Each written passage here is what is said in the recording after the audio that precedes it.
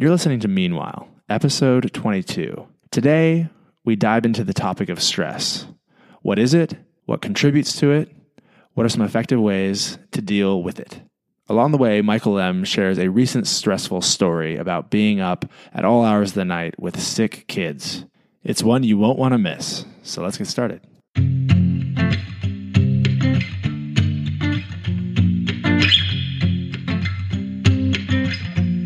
Hey world, it's Michael Melcher here on the East Coast of the U.S. And Michael Terrell out west. Good to be with you, my friend. What are we talking about today? We're going to talk about stress, and we're going to get right into it with a stressful experience that I have gone through and am continuing to go through. So last week, my son Nico got the flu, despite the fact that our entire household had gotten the flu vaccine as recommended. So he had a little fever, and then the next day it really spiked.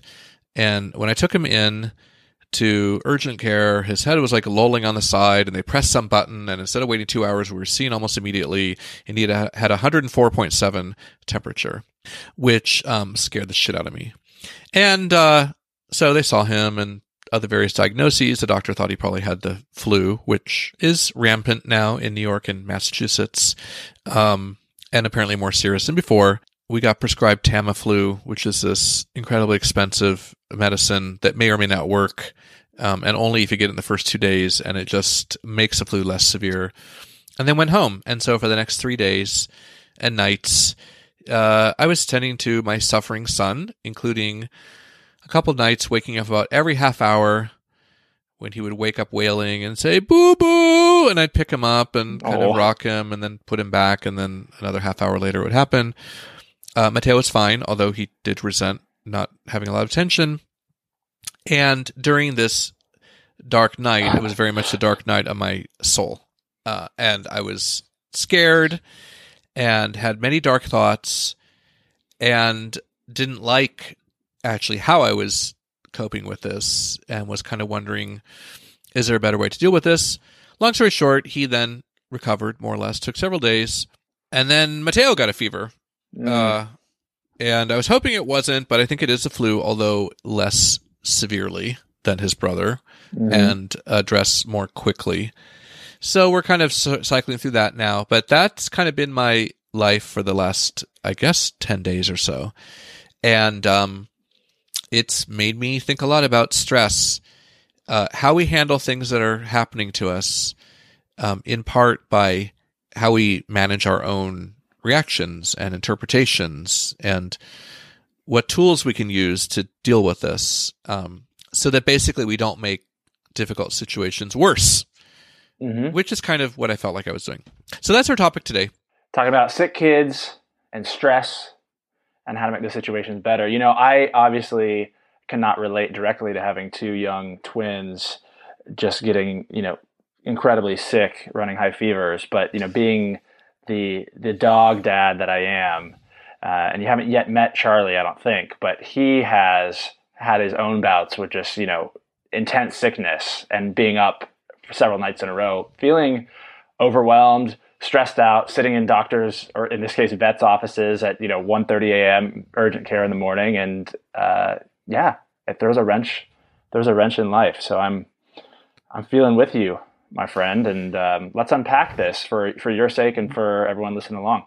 Yeah, well, I'm going to add one more thing, which is I've also had those dog experiences in the past, and maybe part of my anxiety is that we've had dogs who died in the past from experiences like that.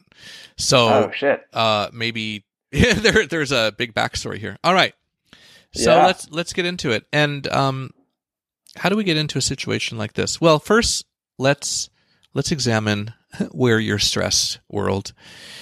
Because sometimes the stress is really clear, like a child's burning up in front of you and you're responsible for that child.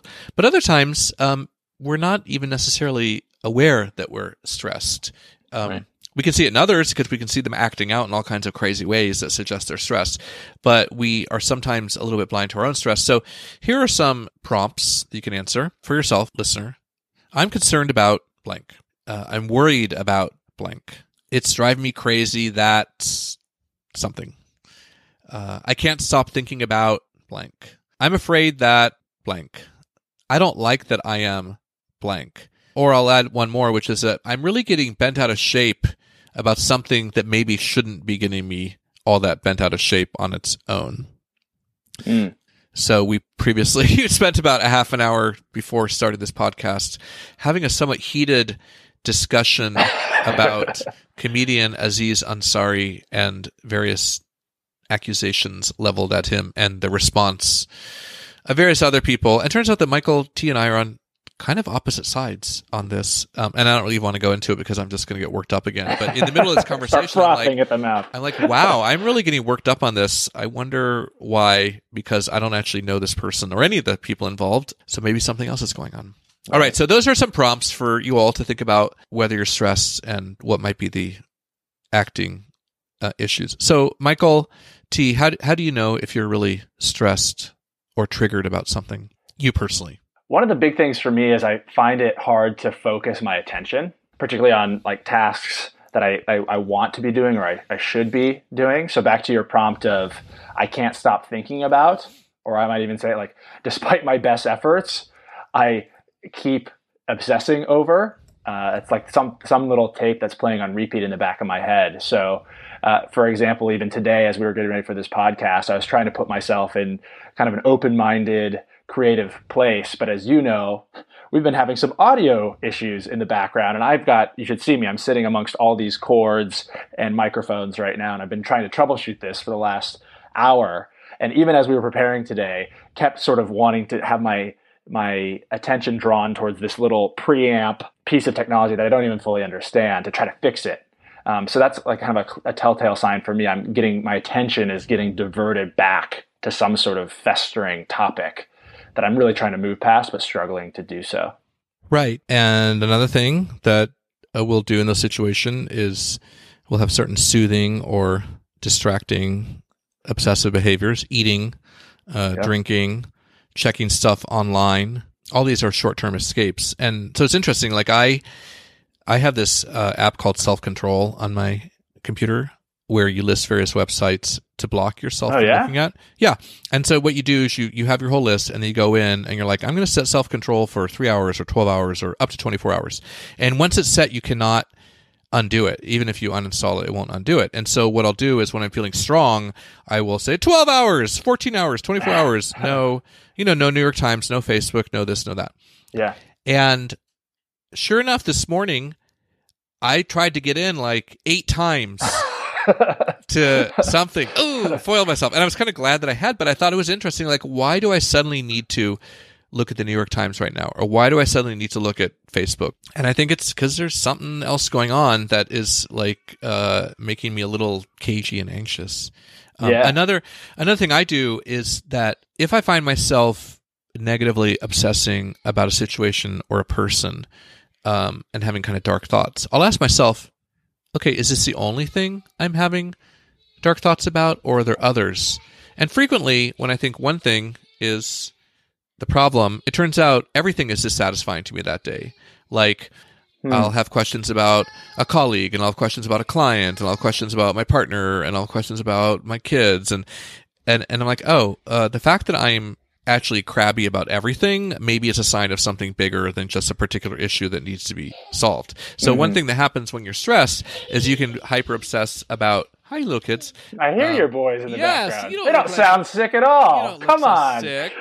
Are you getting better, my little baby? That Theraflu just paying off. No, Theraflu does not cost $250 a prescription. Theraflu is like, that's Tamiflu. Oh, what is this one called that you... Tamiflu. It's what they use if you get hosed on Tamiflu. Perfect. Yeah. 2 doses, $250 each. Jeez Louise. Each little serving is $25, and since he spits up half of it, that's a lot of money down the drain. I just have this picture of you just sort of raining the cash down on these 2 kids right now and saying, I love you both. Get well. My kids are like the Germany of our economy. They're the economic engine that's keeping everything going.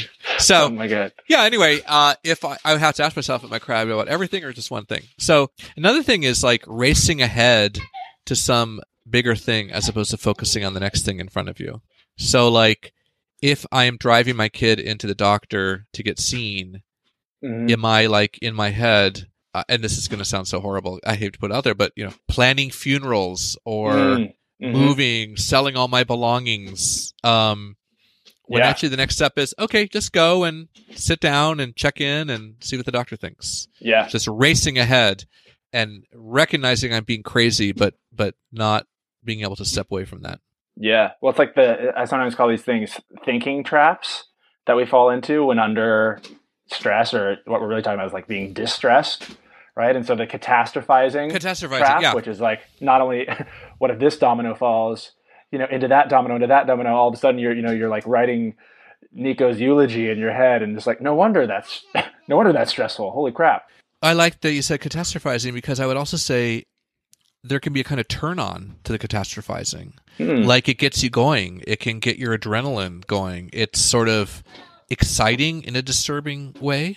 Yeah. I would watch people at those Trump rallies, and there's so much anger, but they actually seem really into it and really excited about it. And I think that we should acknowledge that sometimes we find catastrophizing sort of stimulating and fascinating, and it can lure us in. It's like this kind of dark matter that's like sucking us into its black hole. Yeah. There's absolutely an addictive quality to our distress sometimes, and like being that over scheduled, over busy, overwhelmed person. Most of us have friends like that who oftentimes they're sort of that they're always running late. They're always got to run off to the next thing. Their life is a tornado. And it's like, why does this continue to revolve around them? And maybe most of us have moments where that starts to emerge, and to notice even where we get sort of hooked in. Right. I think the other thing that I've noticed, and this ties to the website distractions or overeating or whatever it is you do to soothe, is one of the other thinking traps. If I'm not catastrophizing, I sometimes do notice I go into an avoidant place, and that looks kind of like two things. One, either it's sort of playing off the catastrophe, like the bigness of doing this task or completing this project is so overwhelming, I'm going to do something else. Or other times it doesn't even engage at that level. It's just more like I find myself doing something else. Like, why am I eating the 7th leftover Christmas cookie? Or why am I like wrestling my dog on the ground and it's been 15 minutes when I really should be doing that thing that I know is important to me? Or like you were saying earlier, like I'm back on Facebook, and how did I get here? Sometimes the avoidance happens in my cognitive brain. Other times it happens on the keyboard. Like all of a sudden I just typed out facebook.com, and all of a sudden, I'm scrolling through a news feed.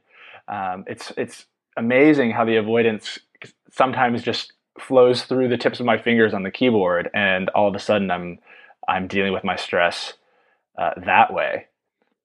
And I think the reason it's important to look at this kind of avoidance and what we do not to be present is that a big part of stress and stress management is being aware of our triggers, is knowing what's going to trigger us. So it works in two ways. First, we can predict that we're going to be triggered sometimes. Like if X event happens, then I'm going to go 0 to 60 because I just know that about myself.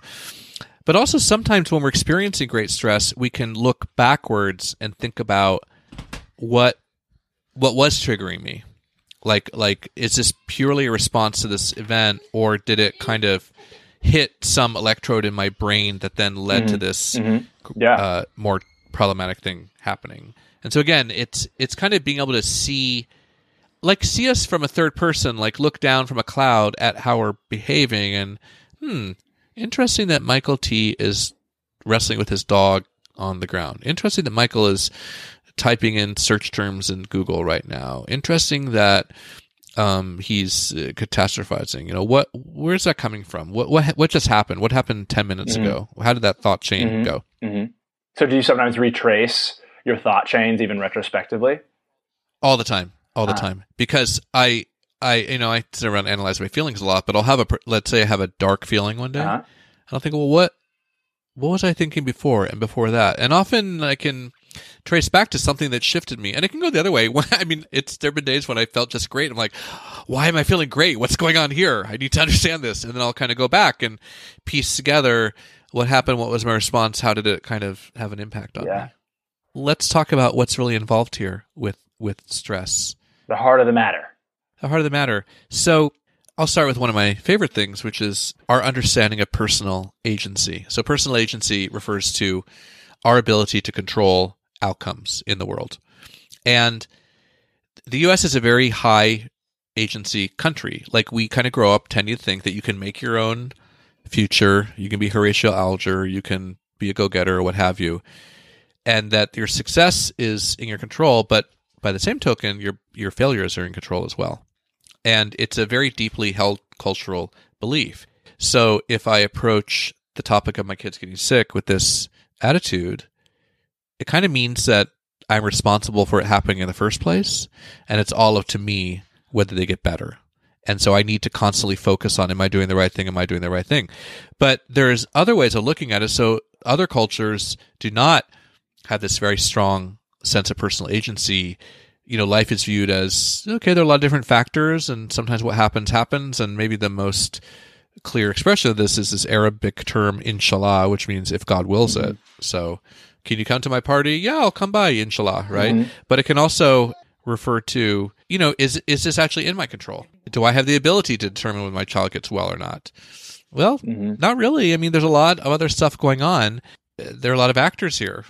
His own immune system, his genes, medical care, all this kind of stuff. Mm-hmm. So I guess there's a long-winded way of saying that, is everything really up to you, or are things not up to you? And sometimes acknowledging that we don't actually have control over situations is healthy, as opposed to thinking that we have control and we're supposed to have control, and that we have to, it's all up to us, whether something happens or doesn't happen. Yeah, that's a particularly large mindset, as you said, in our culture, right? The amount of things, if I were to ask the average American to make a list of the things that are in your control or that you believe are in your control, it's a pretty long list for a lot of us. It's this idea that we can control the outcomes across all these different domains of our life.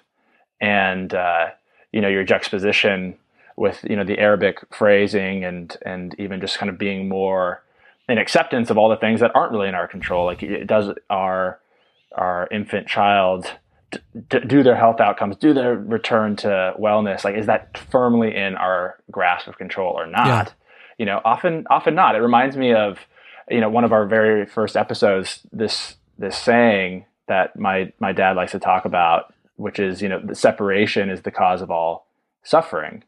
And that really shows up for me a lot when I'm feeling in distress, because usually it relates to this idea of what I think I can control, right? So typically I think I can control something should be this way, it should get done now, or in just such a way, but it's not there yet. So I have this standard, this expectation of what it should be. It's not there yet. So there's a gap. There's a separateness, and I'm suffering because that gap hasn't been closed, right? Versus if I realized I actually don't fully control that, or I don't control it nearly as much as I think I do, I don't sense as big of a gap. I'm like, well, if God wills it, or what will be, let's see what happens.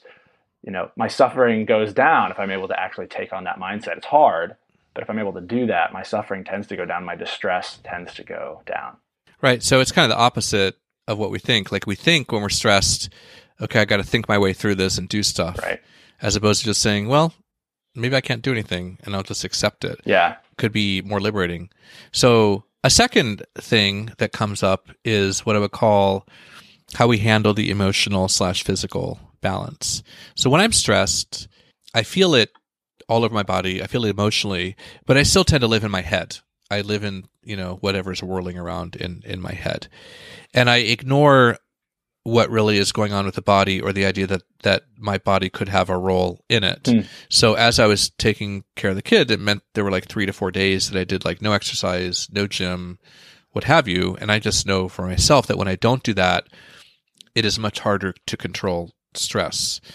And I was also aware that, I'm probably sleeping about, a total of 3 to 4 hours a night in 22-minute segments. And that, I value sleep and I know what it does to me. And so I'm kind of aware of that. And that is also surely affecting how I'm thinking about life and how I'm experiencing stress.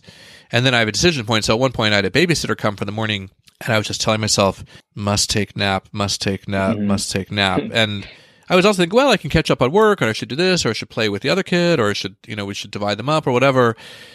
But I did manage to just force myself to go and lie down, and then I was just out for like an hour and a half of deep sleep. And I woke up and I felt much better. Good for you. Right? So sleep, exercise, eating. It's also easy not to eat when you're stressed or to eat really bad stuff. I mean, it seems very basic, but has a huge, huge impact on how we're handling stress. Yeah. Yeah. I was really impressed. I was at a dinner the other night talking to a few friends about sleep. One of my buddies from school, he's a designer, big fan of the podcast. I'm sure he'll be listening, and has had a really impressive career so far. Has accomplished a lot, and I was impressed. I was surprised to hear him talk about how he's gotten to the point in his approach to sleep and taking care of himself, where he'll cut off that last project he's trying to get to in the evening and prioritize his sleep almost every time, because he's been able to really suss out the evidence for himself, just how much better he is when he takes care of his physical self, and how he gets, I think he said something like 9 hours a night, like just gets that sleep. Doesn't even matter if it means not getting to something that seems important, that seems urgent, that could be a source of, ooh, go do this now, obsess over this. He's like, nope, he said, I'm 10x better if I prioritize my physical body and my sleep in particular. And I believe that. And I felt a little guilty sitting there. I'm like, I'll sleep 6 hours to push through that last thing, to try to figure out the damn audio microphone setup for the podcast the next day. Let me deprave myself of sleep. So deprive myself. And Did you say deprave yourself? Let me deprive myself so I can become depraved. I don't know. Yeah. English. I'm still working on it. So another aspect of this is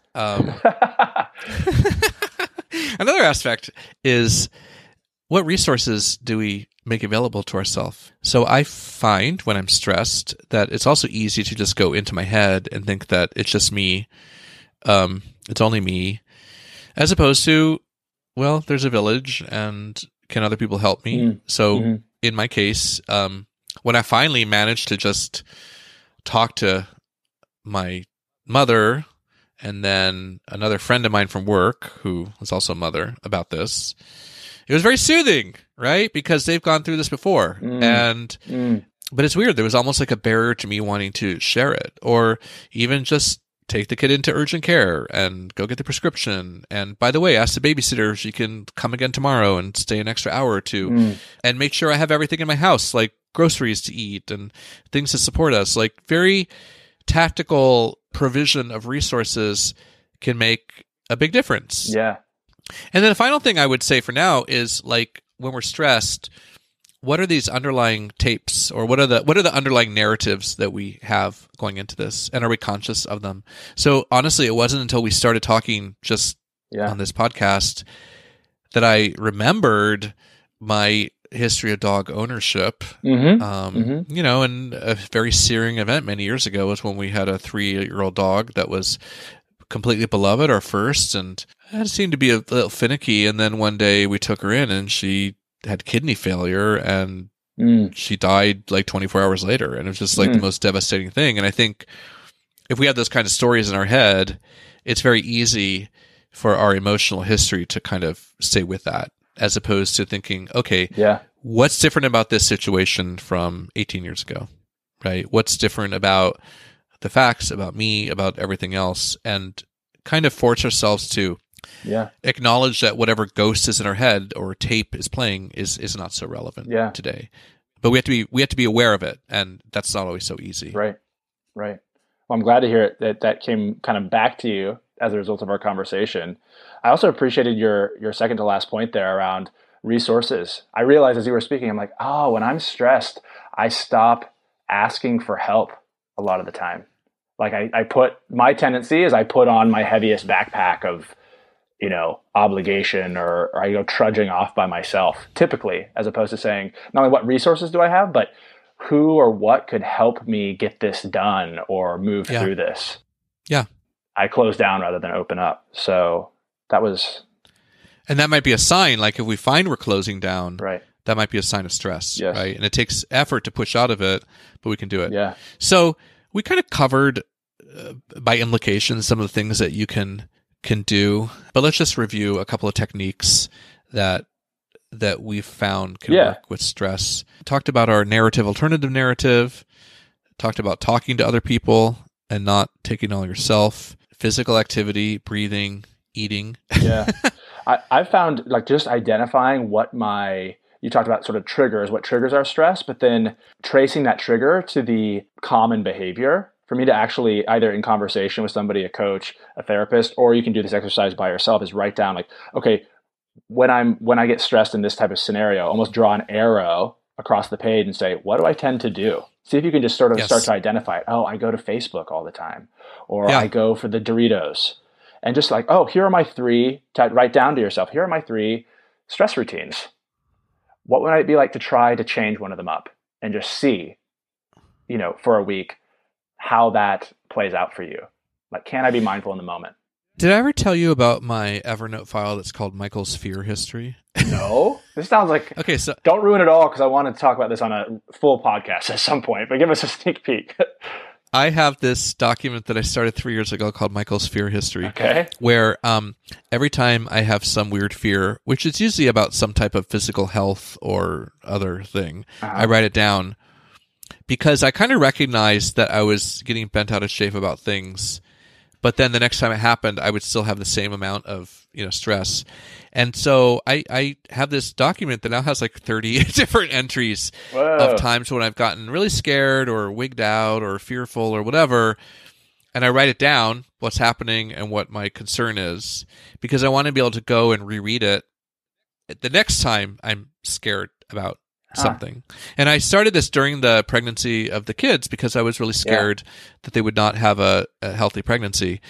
And I got to tell you, it's been really good. It's very soothing to read over my insane fears and beliefs that did not turn out. And then it's a good outlet for me to just write down like, oh, I'm afraid that my kid will get really sick and die, and then I will have to commit suicide. Right. Jeez, yeah.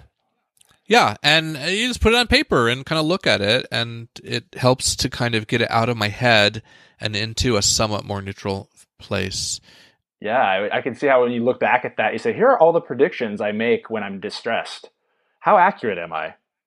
Right? And just be able to go through and soothe yourself by looking, oh, that didn't happen. Conclusion, right. Michael Melcher, your prognostication skills when you're stressed are extremely shitty. So just know that. All right. Well, I feel like we've hit the tip of the iceberg here. Keep that thought in your mind. Keep that thought. But we got to go. A pleasure as always, my friend. All right. We'll talk soon. Okay, bye. Bye, world.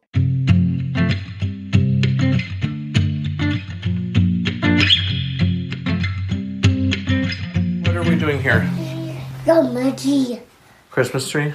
Yeah. What are we doing with the Christmas tree? Take it. Take it? Where are we going to put it? Barn. In the barn. How about the baby Christmas tree? Daddy did Christmas tree.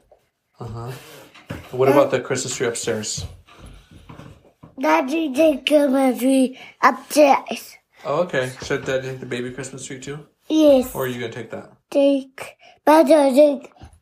Christmas tree. How about you, Nika? What are you going to do? You going to help? Dog. You're going to take the dog? Yeah. For the dog? Yeah. Where? Oh, Mateo's getting the baby Christmas tree. Mateo, you can leave the baby Christmas tree there. Come, Mateo. It's heavier than it looks. Oh, there's a dog. The Christmas dog. Dog. What are you going to do with it? Oh, all the lights. Yeah. Red lights. There's the red lights. Daddy did red lights. In the barn. We're going to put it in the barn. And then next year we'll take it all out again. Yay. Mouse. There's a mouse. Yeah. There's a mouse. There's a mouse. I think it's a koala. That's nice. I'm going to ride on the sled. Yeah. Is a koala going to ride on the sled? Yes.